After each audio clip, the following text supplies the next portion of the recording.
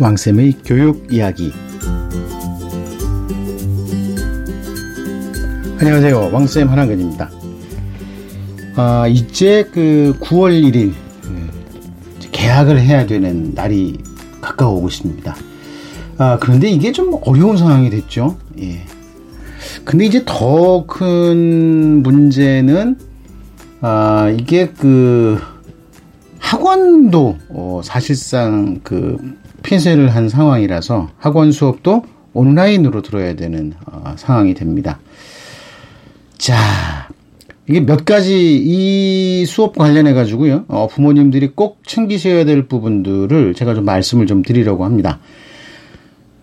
일단은요. 일단 학교 수업이 온라인으로 진행된다는 겁니다. 근데 이제 학교 수업을 제대로 듣지 않고 학교 수업을 대체하는 수업으로 진행하는 경우들이 있습니다. 예. 그런 친구들이 꽤 많습니다.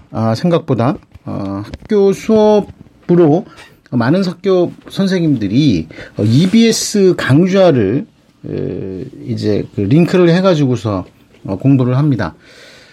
그런데 꽤 많은 경우에 EBS 강의를 보니까 재미가 없다라든지 너무 길다라든지 뭐 부담스럽다든지 뭐 이런 이유로 이제 출석 체크만 하고 실제로는 이제 뭐 학원 수업이라든지 뭐 인강이라든지 이런 걸로 보완하는 학생들이 굉장히 많습니다.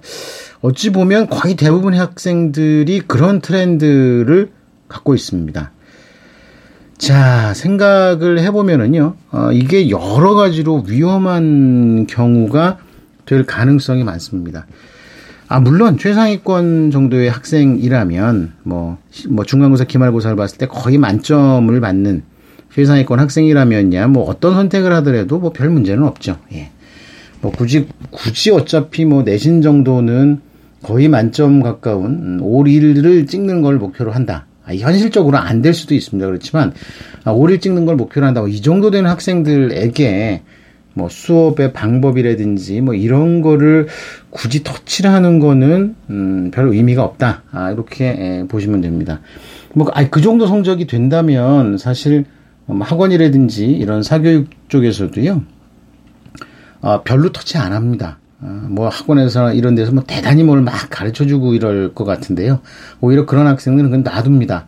손대면 될수록 오히려 동티만 납니다. 그런데 일단 제일 문제가 되는 경우가요. 중상위권 학생들입니다. 왜 그러냐 하면 이 중상위권 학생들 같은 경우는 딱 보니까 최상위권 친구들이 그 강의 별로 안 듣거든요. 별로 강의 안 듣고 뭐 학원 수업이라든지 뭐 이런 데에 집중해서 뭐 수업을 하고 공부를 해가지고서 뭐 그래 내신 잘 봐. 근데 보니까 좀 지루하고 답답해.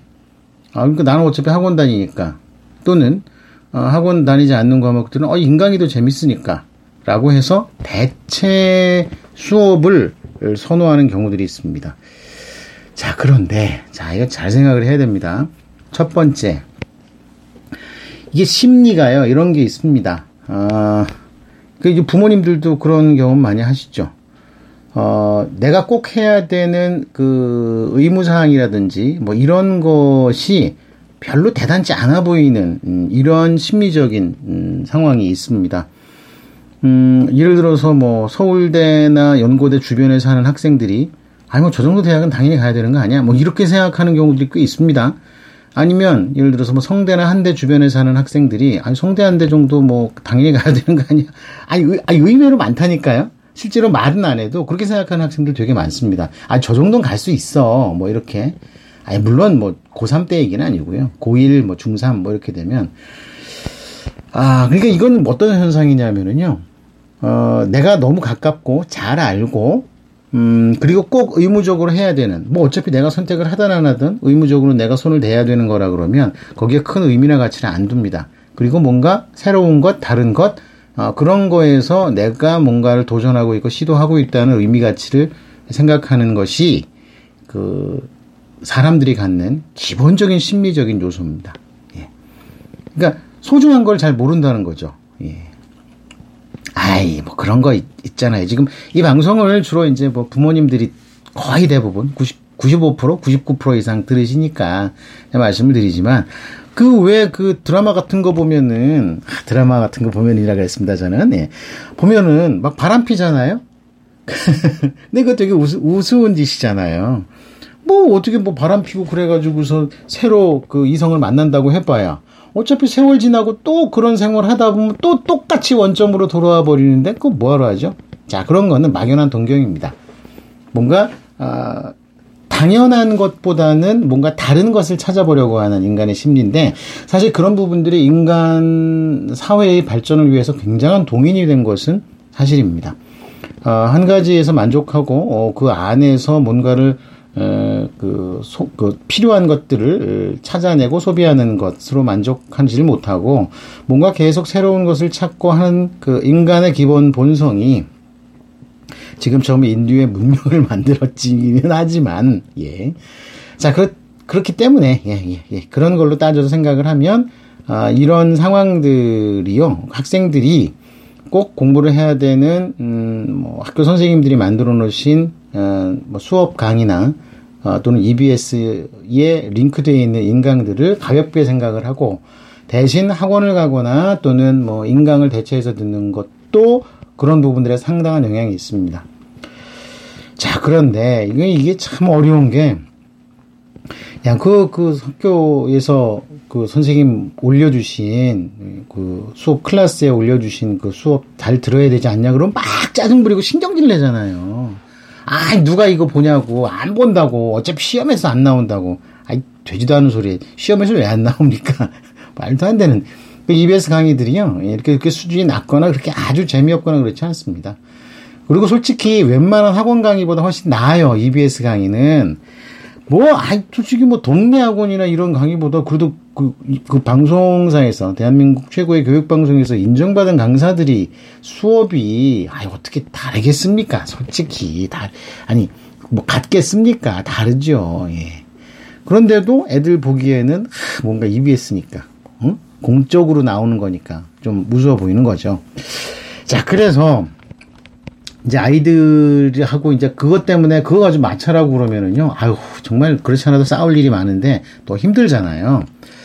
자, 그래서 이제 요 부분들이 한 가지가 문제이고요. 일단 문제만 먼저 좀 지적을 해보겠습니다. 자, 그 다음에 두 번째, 이거부터 해결해야 되겠군요. 예. 자, 그리고 이게 문제인데, 자, 그러면 우리 부모님들이 신경 쓸 부분들은요, 학교에서 제공하는 온라인 강좌를 성실하게 듣도록 만드는 거는 거의 미션 임퍼서블이 될 가능성이 높습니다. 출석 체크만 빠지지 않고 해놔도, 그게 어딥니까? 그게 정말 다행이라고 할 수가 있는데, 오히려 이제 그럼 그거에 대체가 되는 수업들 있죠. 뭐 인강 수업이라든지 또는 학원 공부인데, 이제 문제는 거기다 학원이 또 폐쇄가 됐다는 겁니다. 그렇죠? 예, 학원 폐쇄가 되면서 학원 인강 문제는 제가 별도로 좀 다음 타임에 브릿지 지나서 얘기를 하고 말씀을 드리고요. 자, 그러면 예를 들어서 국영수처럼 기본적으로 학원을 보내거나 과외를 하는 경우가 아닌 그럼 일반 그 과목들 있죠. 뭐 탐구 과목이라든지 이런 일반 과목들 같은 경우는 인강으로 대체해서 공부하는 경우가 많은데, 실제로 공부한다고 해놓고 안 하는 경우들이 대부분입니다. 일단 진도를 따라서 가야죠. 예? 한 번이라도 훑어본 다음에 시험 때 다시 다시 공부를 하는 거하고 안 하는 거하고는 차이가 납니다. 그러면 최소한 그 인강을 학교에서 제공하는 그 수업을 제대로 듣질 않으면 인강이라도 들어야 된다고 잘 설득말 이야기를 해야 된다는 겁니다. 그런데 이제 엄청 짜증 부리죠.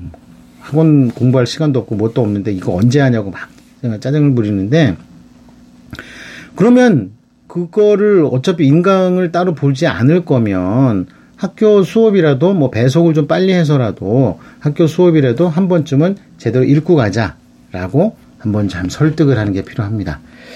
자, 요게 지금 그 온라인 수업이 이게 생각보다 좀 길어질 것 같습니다. 지금으로서는 9월 둘째 주 정도까지 뭐 이렇게 뭐 등교 수업이 그 연기가 되거나, 아니, 물론 이게 수도권이고요. 다른 지방 같은 경우는 이제 3분의 1 또는 3분의 2 출석을 하는 건데요. 이게 조만간 이게 전반적으로, 전체적으로 다, 뭐 격상이 되고 뭐 이렇게 돼가지고요. 수업도 이제 선제적으로 아예 온라인 수업으로 완전 전환하는 기간이 좀 있을 겁니다.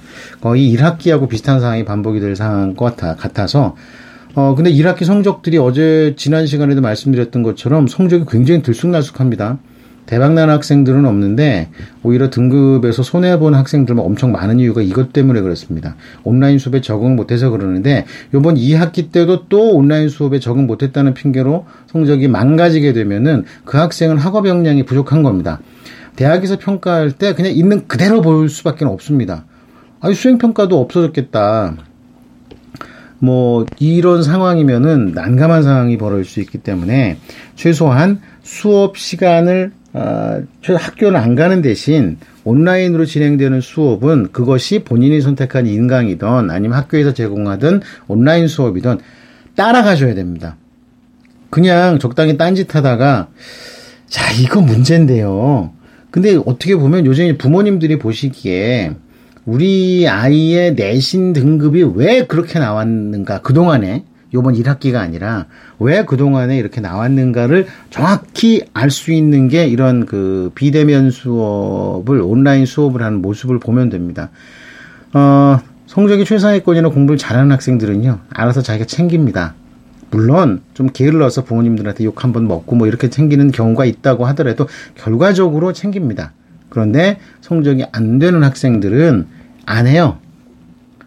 부모님들이 학교 가서 애들이 어떻게 수업에 참여하는지 못 보시잖아요. 그런데 집에서 보여주는 모습이 학교에서 똑같이 드러납니다.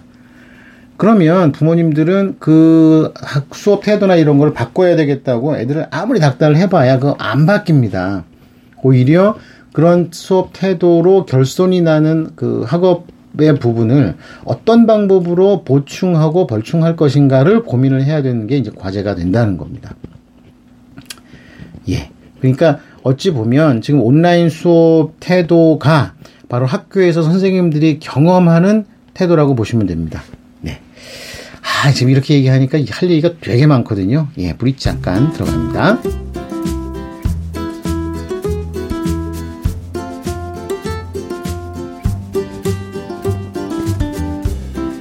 네. 지금 그 학교에서 보여주는 아이들의 그 학습 태도가 집에 온라인 수업을 접하는 학생들의 수업 태도하고 똑같다고 보시면 됩니다. 우리 아이가 이래서 성적이 좋구나. 우리 아이가 이래서 성적이 나쁘구나. 아주 적나라하게 보이는 겁니다. 근데 이게 쉽게 안 바뀝니다. 그리고요, 모든 학생들이 다 이렇게 공부를 다 잘하는 거 아니고요. 아무리 공부를 잘해도 상대평가이기 때문에 더 잘하는 학생들이 있으면 상대평가가 낮게 나옵니다. 저렇게 수업도 열심히 하네. 왜 성적이 그렇게 최상위가 안 나올까? 더 잘하는 애들이 있기 때문입니다. 자, 그래서 부모님들이 우리 아이의 현실을 정확하게 볼 수 있는 기회가 된다는 겁니다. 자, 요거부터 하나 보시고요. 자, 그러면 그런 태도를 보완하고 벌충할 수가 있는 게 이제 학원 수업이나 과외 수업인데, 학원 수업이나 과외 수업도 요즘처럼 학원 수업이 사실상 온라인으로 변화가 되고 나면 이거 똑같은 상황이 집에서 또 벌어집니다. 물론 학교의 온라인 클래스와는 다른 상황들이 벌어집니다. 왜냐? 학교 선생님들은 온라인 수업에 참가했느냐를 확인하는 정도까지 또는 독촉하는 정도까지에서 멈춰버립니다. 그런데 학원 선생님들은 공부를 하라고 재촉을 하고 확인을 하고 체크를 하고 막 합니다. 자, 요게 바로 다른 점입니다. 이게 공교육과 사교육의 차이점이라고 볼 수가 있습니다. 그러면 공교육도 사교육 선생님처럼 그래야 되지 않느냐라고 말씀하시는 분들이 많은데요. 이건 간단합니다. 우리가 교육세 있죠. 선생님들의 그 인건비는 우리가 세금으로 받지 않습니까? 그러면, 자, 생각을 해보세요. 사교육은 한 선생님당 맞는 학생이 인원이 몇 명이나 됩니까? 되게 적습니다. 그리고, 생활지도라든지 뭐 이런저런 지도 부분이 다 빠집니다. 공식적인 평가의 부분도 빠집니다. 학원에서 평가합니까? 안 하죠? 근데 이 평가 업무가요, 학교 선생님들 업무 중에 상당히 많은 부분을 차지하고 있고요. 또 생활지도 부분들 있죠. 예. 어떤 인간이 살아가기 위해서 기본적으로 필요한 그런 생활지도의 부분들도 엄청나게 중요한 비중을 차지합니다. 그런 걸 다 빼고 나서도 한 사람당 맡은 인원수가요. 학교 선생님이 맡은 인원의 3분의 1, 4분의 1밖에 안 됩니다. 자, 그렇다면 한번 생각을 해보시죠. 그러면 굉장히 엄청나게 많은 비싼 비용을 지불하는 겁니다. 사교육 선생님들한테. 만약에 공교육 선생님들한테도 그 정도의 비용이 지불된다. 면은 한 선생님한테 한 분의 선생님한테 돈을 많이 주는 게 아니라 선생님이 엄청나게 선생님 숫자가 많아진다는 겁니다. 그럼 한 반의 인원수가 뭐 10명 내외가 된다거나 10명 이하가 되는 그런 상황이 벌어지고요. 아니 그러면 지금 학원에서 해주는 것처럼 똑같이 해줄 수 있습니다. 다르죠. 자, 그래서 제가 학교 선생님들을 변명을 해주려는 건 아니고요. 자, 그렇다면 학원 선생님들이 온라인 수업을 하면서 오프라인 수업과는 다르죠. 근데 상대적으로 온라인 수업이 오프라인 수업보다 훨씬 투입되는 투입 요소들이 적습니다. 너무나 당연하죠. 그런데 비용은 똑같이 갑니다. 물론 뭐 깎아주는 원장님들도 계세요. 근데 비용 똑같이 갑니다. 그럼 이거 어떻게 해야 되죠? 그러면 제대로 우리 학원 선생님들이나 또는 과외 선생님들이 제대로 우리 아이가 공부를 하고 있는지 안 하고 있는지 체크를 하고 확인을 해야 됩니다. 자, 그동안에 이제 부모님들이 그 학원 비용을 내는 거 어떻게 되냐면은요. 수학 같은 경우는, 많은 경우는 한 3분의 1. 예를 들어서 학원에서 와서 3시간 공부한다 그러면 실제로는 1시간만 강사 선생님이, 메인 강사 선생님이 강의를 하고 2시간은 보조 강사들과 함께 자기 주도 학습, 문제 푸는 시간으로 쓰는 경우들이 있었습니다. 최악의 경우가 그렇습니다. 그런데 뭐 많이 공부를 가르치는 선생님들이라고 하더라도 3시간 가서 한 타임 보통 요즘에 수학 같은 경우 3시간씩 하잖아요. 그럼 3시간 중에 2시간 정도는 수업을 하고 강의를 하고 1시간은 문제를 줘서 풀게 하고 궁금한 거는 거기에 앉아 있는 조교 선생님들, 주로 대학생들이죠. 조교 선생님들한테 물어보는 걸로 합니다. 그런데 그 1시간이 모두 똑같은 비용이 나갑니다. 그렇죠? 그러면 2시간의 비용은 제대로 지불이 됐다고 하더라도 1시간의 비용은 솔직히 좀 억울한 비용이라고 할 수가 있죠. 물론 꼭 그렇게 생각할 수만은 없는 게 그런 비용들이 다 합산이 돼가지고서 시간당 수강료가 책정이 되는 거기 때문에 근데 이제 단순히 이제 물리적으로만 그렇게 생각할 수도 있다 이겁니다. 자, 그런데 제가 그 얘기를 하려고 하는 게 아니라 그런데 만약에 온라인 수업이라면 어떻게 하겠습니까? 그럼 더 챙겨야 되는 게 맞죠. 예. 단순히 지금 문제 풀었니? 잘 풀었니? 하거나, 또는 그런 거 있잖아요. 줌이나, 이런 걸 가지고 실시간으로 좀 질문 받고 하는 그 정도 가지고서 사실 비용을 다 지불한다는 건 너무나 억울하잖아요. 예, 자, 다시 말해서 학원 선생님들께 우리 아이의 수업과 공부를 좀 더 챙겨주십사. 요구를 해야 된다는 겁니다. 생각보다 이 부분들이요. 잘 챙겨지지 않습니다. 근데 이제 많은 학부모님들이 이게 챙겨지지 않다 보니까, 열받아가지고 학원을 안 보내고 막 이런 경우도 있는데, 그거는요, 어떻게 보면, 앞서서 말씀드렸죠. 우리 아이들이 학교에 가서 어떤 모습으로 공부하는지, 온라인 수업 기간 동안에 우리 알아볼 수 있다고 한 것처럼, 우리 아이가 학원에 가서 어떻게 교육을 받고 있는지를 알아볼 수 있는 것이 온라인 교육, 이 기간입니다. 보시면 됩니다.